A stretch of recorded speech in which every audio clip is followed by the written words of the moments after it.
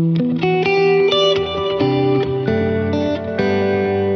day, it's June 16th, and welcome to the One Year Bible Tour Guide, in which we encourage each other to read through the entire Bible in a year.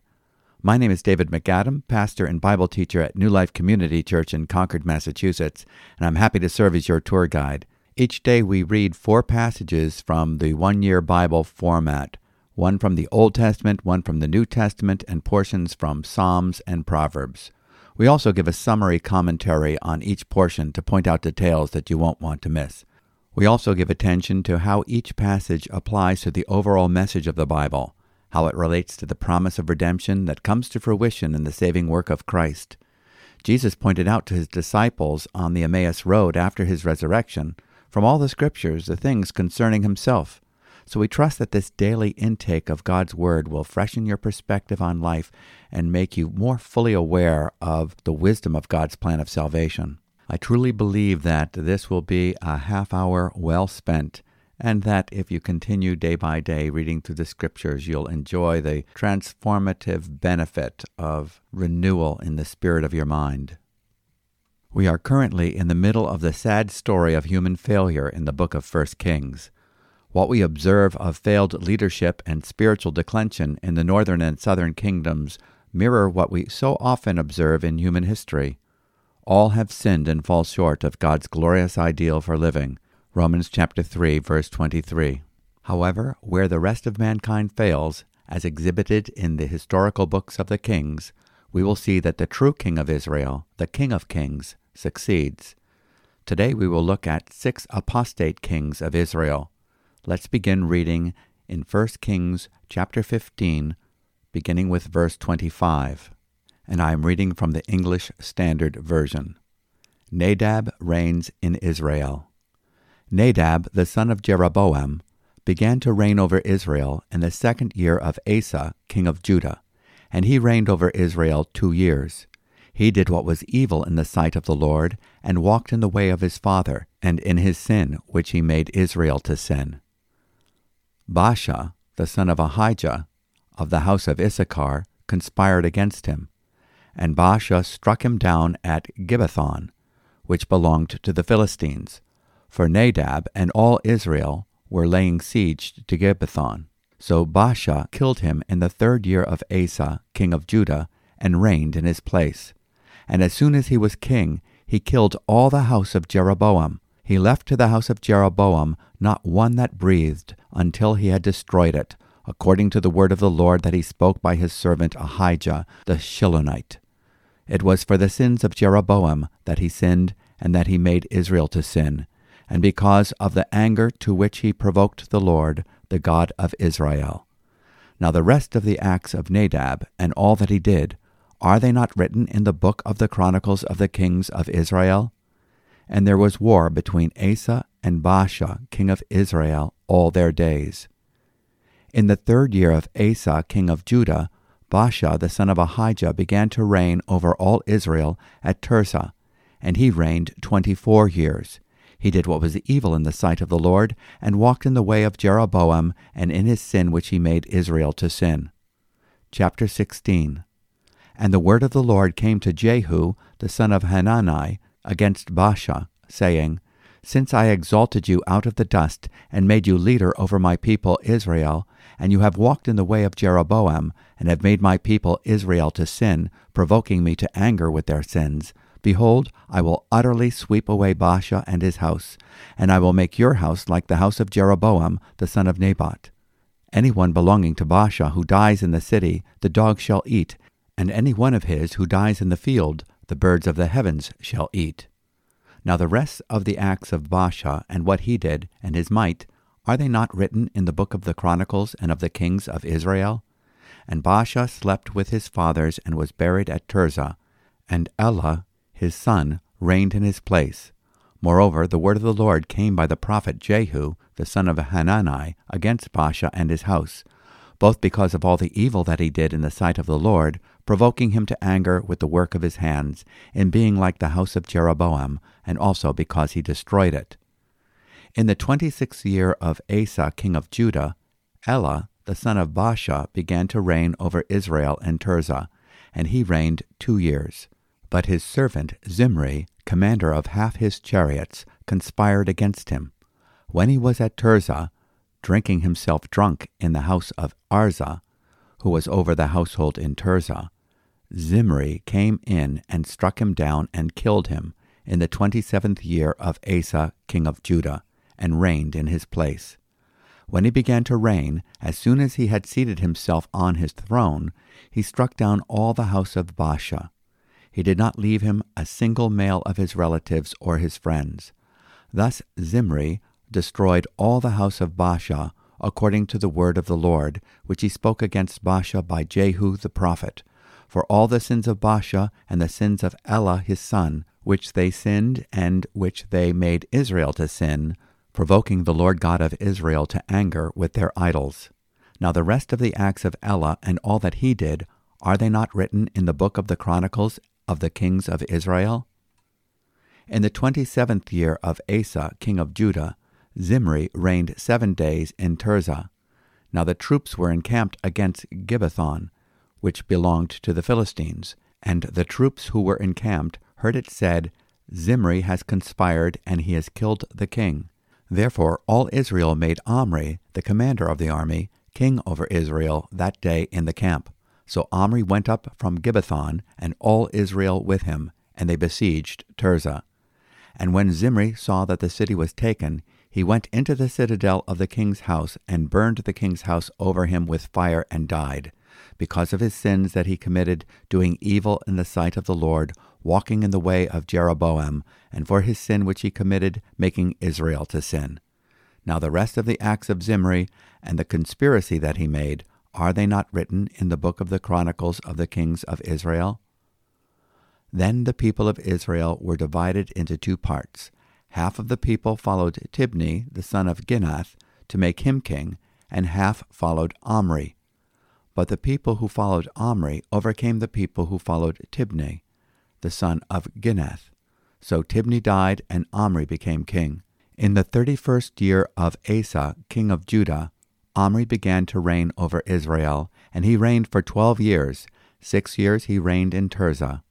He bought the hill of Samaria from Shemer for 2 talents of silver, and he fortified the hill, and called the name of the city that he built Samaria, after the name of Shemer, the owner of the hill. Omri did what was evil in the sight of the Lord, and did more evil than all who were before him. For he walked in all the way of Jeroboam the son of Nebat, and in the sins that he made Israel to sin, provoking the Lord, the God of Israel, to anger by their idols. Now the rest of the acts of Omri that he did, and the might that he showed, are they not written in the book of the Chronicles of the kings of Israel? And Omri slept with his fathers, and was buried in Samaria, and Ahab his son reigned in his place. In the 38th year of Asa king of Judah, Ahab the son of Omri began to reign over Israel. And Ahab the son of Omri reigned over Israel in Samaria 22 years. And Ahab the son of Omri did evil in the sight of the Lord, more than all who were before him. And as if it had been a light thing for him to walk in the sins of Jeroboam the son of Nebat, he took for his wife Jezebel, the daughter of Ethbaal, king of the Sidonians, and went and served Baal and worshipped him. He erected an altar for Baal in the house of Baal, which he built in Samaria. And Ahab made an Asherah. Ahab did more to provoke the Lord, the God of Israel, to anger, than all the kings of Israel who were before him. In his days, Hiel of Bethel built Jericho. He laid its foundation at the cost of Abiram his firstborn, and set up its gates at the cost of his youngest son, Segub, according to the word of the Lord, which he spoke by Joshua the son of Nun. Chapter 17. Elijah predicts a drought. Now Elijah the Tishbite, of Tishbe in Gilead, said to Ahab, As the Lord, the God of Israel, lives, before whom I stand, there shall be neither dew nor rain these years except by my word. And the word of the Lord came to him, Depart from here, and turn eastward, and hide yourself by the brook Cherith, which is east of the Jordan. You shall drink from the brook, and I have commanded the ravens to feed you there. So he went and did according to the word of the Lord. He went and lived by the brook Cherith that is east of the Jordan. And the ravens brought him bread and meat in the morning, and bread and meat in the evening, and he drank from the brook. And after a while the brook dried up, because there was no rain in the land. Then the word of the Lord came to him, Arise, go to Zarephath, which belongs to Sidon, and dwell there. Behold, I have commanded a widow to feed you. So he arose and went to Zarephath. And when he came to the gate of the city, behold, a widow was there gathering sticks. And he called to her and said, Bring me a little water in a vessel, that I may drink. And as she was going to bring it, he called to her and said, Bring me a morsel of bread in your hand. And she said, As the Lord your God lives, I have nothing baked, only a handful of flour in a jar, and a little oil in a jug. And now I am gathering a couple of sticks, that I may go in and prepare it for myself and my son, that we may eat it and die. And Elijah said to her, Do not fear, go and do as you have said. But first make me a little cake of it, and bring it to me, and afterward make something for yourself and your son. For thus says the Lord, the God of Israel, The jar of flour shall not be spent, and the jug of oil shall not be empty, until the day that the Lord sends rain upon the earth. And she went and did as Elijah said. And she and he and her household ate for many days. The jar of flour was not spent, neither did the jug of oil become empty, according to the word of the Lord that he spoke by Elijah. After this, the son of the woman, the mistress of the house, became ill. And his illness was so severe that there was no breath left in him. And she said to Elijah, What have you against me, O man of God? You have come to me to bring my sin to remembrance and to cause the death of my son. And he said to her, Give me your son. And he took him from her arms and carried him up into the upper chamber where he lodged, and laid him on his own bed. And he cried out to the Lord, O Lord my God, have you brought calamity even upon the widow with whom I sojourn, by killing her son? Then he stretched himself upon the child 3 times and cried to the Lord, O Lord my God, let this child's life come into him again. And the Lord listened to the voice of Elijah. And the life of the child came into him again, and he revived. And Elijah took the child and brought him down from the upper chamber into the house and delivered him to his mother. And Elijah said, See, your son lives. And the woman said to Elijah, Now I know that you are a man of God, and that the word of the Lord in your mouth is truth. This concludes our reading of today's portion from the Old Testament in the book of 1 Kings. Now let's take a few moments to reflect upon what we have just read. We've covered a lot of history today. We focused on the 6 apostate kings of Israel that followed Jeroboam and his sins. There's Nadab, Jeroboam's son, who reigns for 2 years, continuing the sins of his father. Then there is Baasha, the son of Ahijah, of the house of Issachar, who kills Nadab and all the house of Jeroboam, and reigns for 24 years. Baasha is followed by Elah, the son of Baasha, who reigns for 2 years. Then Elah is followed by Zimri, commander of Elah's chariots, who murders Elah and becomes king of Israel for 7 days before burning the palace and killing himself. Zimri is succeeded by Omri, who's elected king by Israel's army, but half of the people follow Tibni, another claimant to the throne, the son of Gineth. 4 years later, Omri becomes king and constructs the northern capital city of Samaria. He is succeeded by his son, Ahab. In the southern kingdom of Judah, Asa succeeds Abijah, the son of Rehoboam, as king. He is an admirable leader in many ways. He pursues reforms, attempting to return his people to fidelity to the Lord. He dares to confront the false belief systems that exist even within his own family. He removed his mother from her office as queen mother because of her involvement in worshiping the female fertility goddess Asherah. In many ways, Asa serves as one exclusively devoted to the Lord in the pattern of his great-great-grandfather David.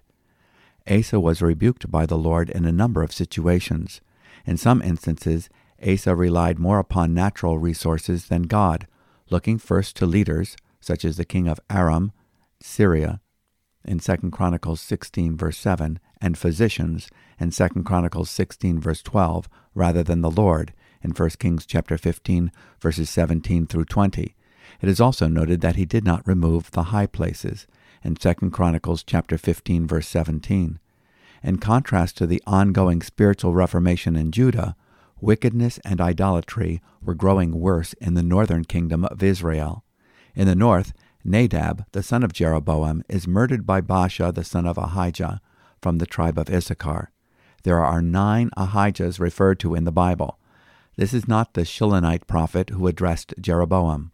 Baasha exterminates the household of Jeroboam in fulfillment of the prophecy given by Ahijah from Shiloh. 1 Kings chapter 14, verse 4 through 14. Baasha was at war with Asa continually. The prophet Jehu predicts Baasha's downfall and that of his household. Anyone of Baasha who dies in the city, the dogs will eat, and anyone of his who dies in the fields, the birds of the heavens will eat. 1 Kings chapter 16, verse 4. The fulfillment of this prophecy will be delayed 1 generation. Elah, Baasha's son, succeeds his father and reigns for only 2 years. His servant, Zimri, conspires against him and kills him while he is drinking himself into a state of intoxication. Zimri kills all the house of Baasha, fulfilling the word of the prophet Jehu. Zimri has the shortest reign of the kings of Israel. Zimri reigns as king of Israel for only 7 days before Omri, the commander of the army, is able to defeat him at Tirzah and become king at the will of the people. Zimri, seeing his imminent defeat, flees to the citadel of the king's house in the northern kingdom base of Tirzah. There he commits suicide by burning the palace down while remaining inside. After Omri seizes Tirzah, half of the northern kingdom follows Tibni instead. For a short period, there are 2 kings reigning at once in the northern kingdom, Omri and Tibni, until the followers of Omri prevail, securing his rule over all Israel. Omri purchases the hill of Samaria and builds a city that is to become the new capital of the northern kingdom. Omri reigns for a total of 12 years, half of them at the former capital of Tirzah and half at Samaria. The city of Samaria was occupied from the time of Omri until it was destroyed by the Assyrians in 722 BC. The house of Omri reigned for over 100 years. The northern kingdom became so identified with Omri during this period that, according to Assyrian records, it became known as the land of Omri. The 7th king of Israel is Ahab, the son of Omri. He begins to reign in the 38th year of King Asa of Judah. Ahab does more evil than his predecessors. He takes Jezebel for his wife.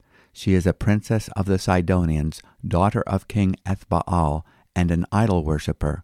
Ahab follows her god Baal and builds altars to serve him. He also builds Asherah poles and encourages evil. The great lesson in these chapters is to recognize the power of influence held by fathers. Children look to their fathers for guidance. They adopt their views and patterns of behavior. Unless the mind is renewed and the spirit released by the Word of God, families can continue the sins of their ancestors and pay the consequences for many future generations. Joshua had pronounced a curse on those who would rebuild the city of Jericho in Joshua chapter 6, verse 26. It was the first city taken in the conquest of Canaan, and it was to be entirely dedicated to the Lord. No spoil was to be taken from it.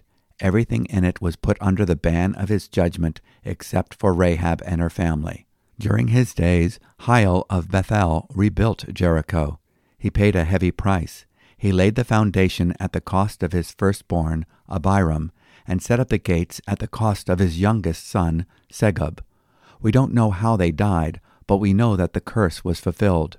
We don't know clearly if they died as child sacrifices or by some other means of the judgment of God. The practice of child sacrifice was common in the worship of Chemosh of Moab and Moloch of Ammon. 1 Kings chapter 11, verse 7. Child sacrifice possibly could have been introduced when Solomon built altars to these false deities. Jericho, the first city taken in the promised land, was to remain in ruins as a testimony to the once-and-for-all victory that God provided as his people walked in faith. It was the first fruit of victory, representing the conquest of Canaan to come. Sadly, the promise of victory had been ignored as the nation of Israel invites defeat through spiritual compromise and builds on the ground that had been cursed. Next, we read the story of Elijah. It is in this dark period of the history of Israel that the mighty prophet Elijah appears. It would seem that at this time every spiritual voice had been silenced and every light had been extinguished. 58 years had transpired since the death of Solomon, and the kingdom divided into two. All the kings of Israel had put the Lord behind their backs. We don't know that much about Elijah's early days. In a later chapter, there is one sentence that gives us a clear idea of his spiritual character. In 1 Kings chapter 19, verse 10, he said, "I have been very zealous for the Lord, the God of hosts, for the sons of Israel have forsaken your covenant, torn down your altars, and killed your prophets with the sword." In his zeal, he feels very alone, but he was motivated to see God glorified among his covenant people. The honor of his name meant more to Elijah than anything else. A.W. Pink describes the times in which Elijah ministered. Quote, "Idolatry had become the state religion. The worship of Baal was the order of the day. Wickedness was rampant on every side. The enemy had indeed come in like a flood, and it looked as though there was no barrier left which could stem its devastating effects. Then it was that the Spirit of the Lord lifted up a standard against him, displeased with the sins of the people, and would now visit their iniquities upon them. That heavenly standard was raised aloft by the hand of Elijah." End quote. Elijah proclaimed the name of the Lord while the apostate nation of Israel had adopted Baal as their god. Rather than giving into hopelessness, Elijah dared to pray. In the New Testament, James writes, "The effective prayer of a righteous man can accomplish much." Elijah was a man with a nature like ours, and he prayed earnestly that it would not rain, and it did not rain on the earth for 3 years and 6 months. Then he prayed again, and the sky poured rain, and the earth produced its fruit. James chapter 5, verses 16 through 18. Elijah knew that he was weak, but God is almighty. Moses and Elijah are in conversation with Jesus on the Mount of Transfiguration. Both are discussing the departure that Jesus should accomplish in Jerusalem.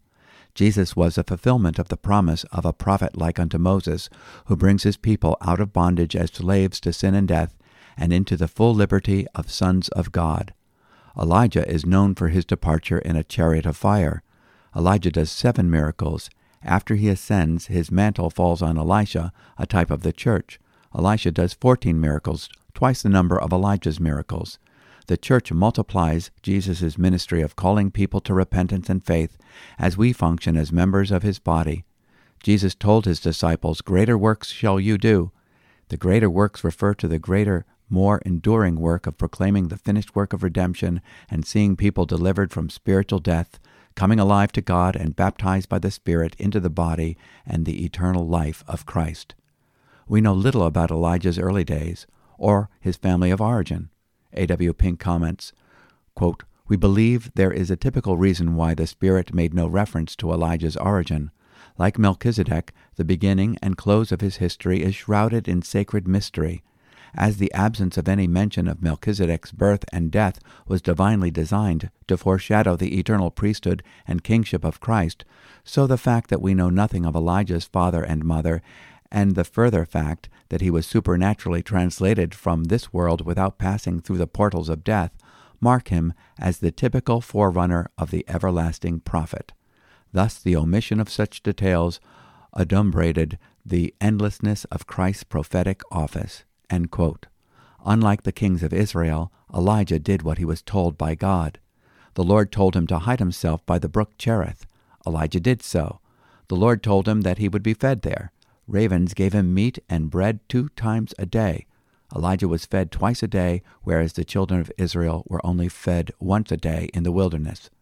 The word of the Lord came to Elijah in this time of famine, instructing him to go to a country outside of Israel, to Zarephath in Sidon, the heartland of Baal worship. There he would meet a starving widow who was willing to trust God. Elijah calls her to great steps of faith, to feed him and herself before she fed her starving son. She was called to offer up her little supply to a stranger.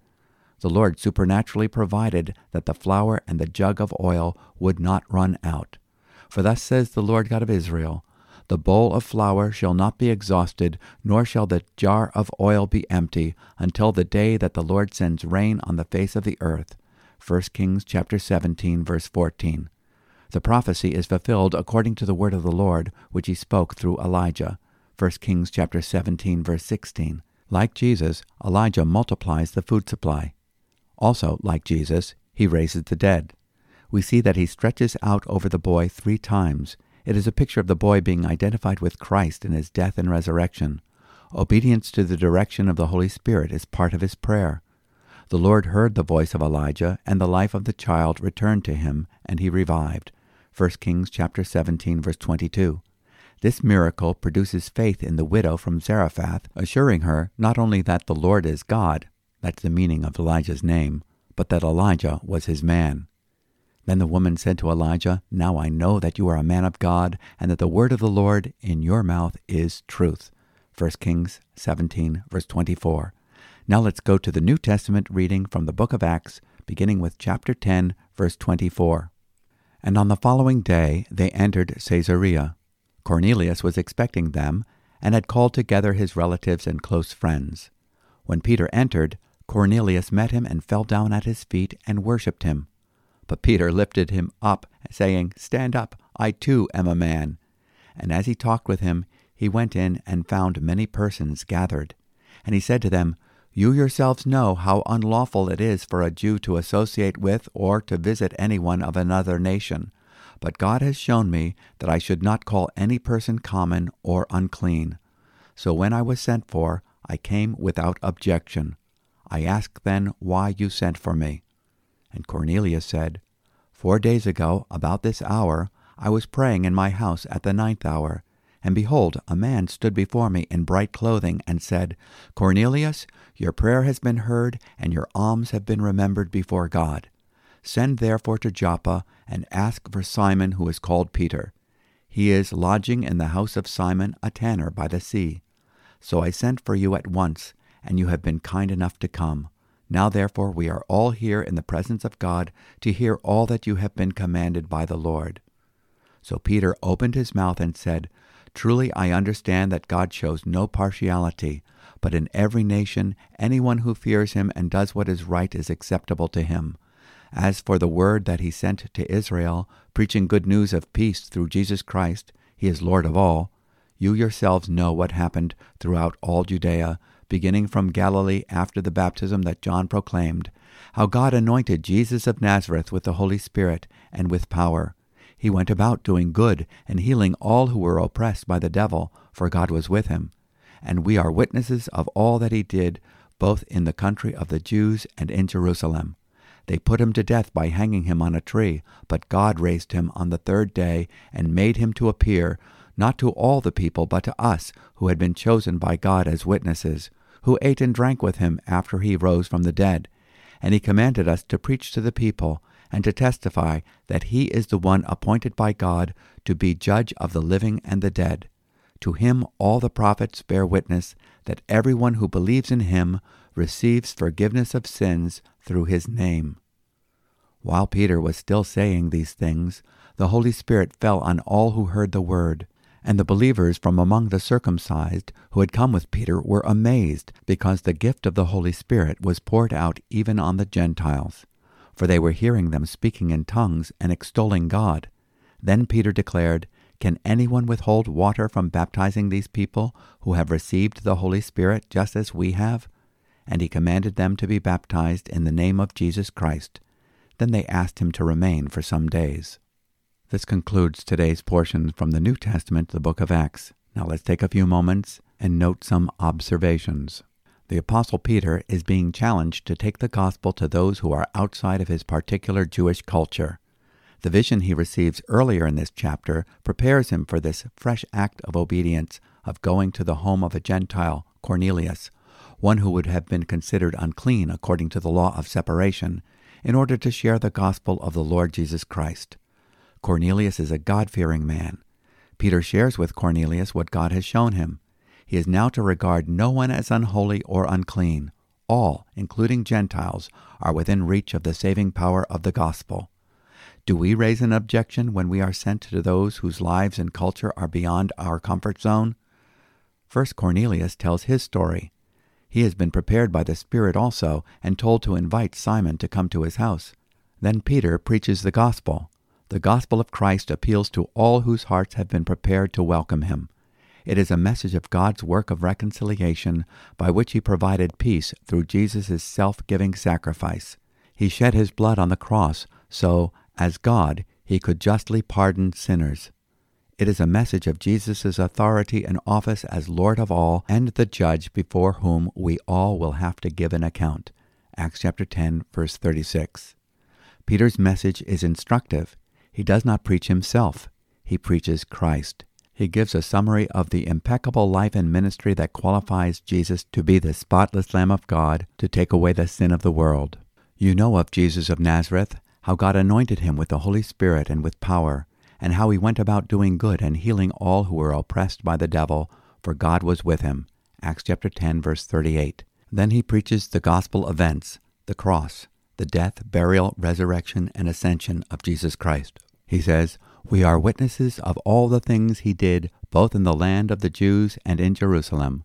They also put him to death by hanging him on a cross. God raised him up on the third day and granted that he become visible, not to all the people, but to witnesses who were chosen beforehand by God, that is, to us who ate and drank with him after he arose from the dead." Acts chapter 10, verses 39 to 41. Then he gives the gospel demand, to believe in Christ, thereby repenting of our own ability to put ourselves right before a holy God through any other means. He concludes with the gospel promise, the forgiveness of sins. And he ordered us to preach to the people and solemnly to testify that this is the one who has been appointed by God as judge of the living and the dead. Of him all the prophets bear witness that through his name everyone who believes in him receives forgiveness of sins. The gospel results in regeneration, being born again and filled with the Holy Spirit. And we'll continue in the book of Acts tomorrow. Now for today's psalm, Psalm 134. Come, bless the Lord, a song of ascents. Come, bless the Lord, all you servants of the Lord, who stand by night in the house of the Lord. Lift up your hands to the holy place and bless the Lord. May the Lord bless you from Zion, he who made heaven and earth. Psalm 134 is the last of 15 songs of ascents, sometimes called the Songs of Degrees or the Songs of the Steps, as these were sung by pilgrims on their way up to the temple in Jerusalem. We can imagine them arriving at their destination and singing this after ascending the 3 flights of steps to the temple courts. Spiritually, the psalmist is in a higher place than he was when he started the first song in the series, when he called out to the Lord from the low place of his distress in Psalm 120. In that first of the 15 psalms he cried out, "Woe to me that I sojourn in Meshesh, that I dwell among the tents of Kedar, far off territories where they hate peace."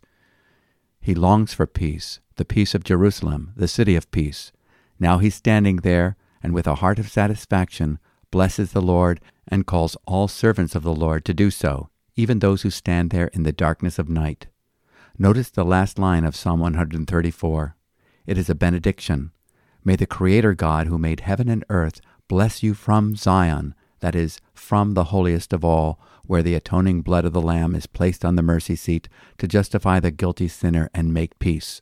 On the basis of the finished work of Jesus Christ, peace with God has been made, and as a result, the Lord commands a blessing, as we read yesterday, even life forevermore. Psalm 133, verse 3. And let's close our reading session by going to the book of Proverbs, Proverbs chapter 17, verses 9 through 11. Whoever covers an offense seeks love, but he who repeats a matter separates close friends. A rebuke goes deeper into a man of understanding than 100 blows into a fool. An evil man seeks only rebellion, and a cruel messenger will be sent against him. This is another warning from Scripture of the importance of discretion in speech and the danger of gossip. Verbal correction, speaking the truth in love, is better than beating a person down verbally, psychologically, or physically. Now let's go before the Lord in prayer. Lord, we know that all Scripture is inspired by the Holy Spirit and is profitable for teaching, reproof, correction, and training in righteousness. We thank you that we can grow in the grace and the knowledge of Jesus Christ, our Lord and Savior, and that the Holy Spirit can teach us to avoid the pitfalls of the kings of Israel. Help us to be quick to say no to ungodliness, worldly desires, and the idols that our hearts so easily manufacture. Give us discernment so we do not compromise our obedience to your word. Help us to be faithful to preach the gospel events of the cross, the gospel promises of forgiveness and eternal life, the gospel witnesses that are found in Scriptures, and the demands for repentance and faith. We ask all of this in Jesus' name. Amen. Well, if you came to our reading today empty, you will be leaving full. And our prayer is that you will continually be being filled with the Holy Spirit, speaking to yourselves in psalms and hymns and spiritual songs and making melody in your heart to the Lord. It's been great to be with you, and we hope that you can join with us tomorrow. And if you have any questions or comments, we'd love to hear from you. You can write us at podcast@newlife.org. And if you'd like to know more about New Life Community Church and its ministries and how you can be a support to us, you can go to our website at newlife.org. So until later, Shalom. Be blessed with the peace that comes from the Prince of Peace, a peace that passes all understanding.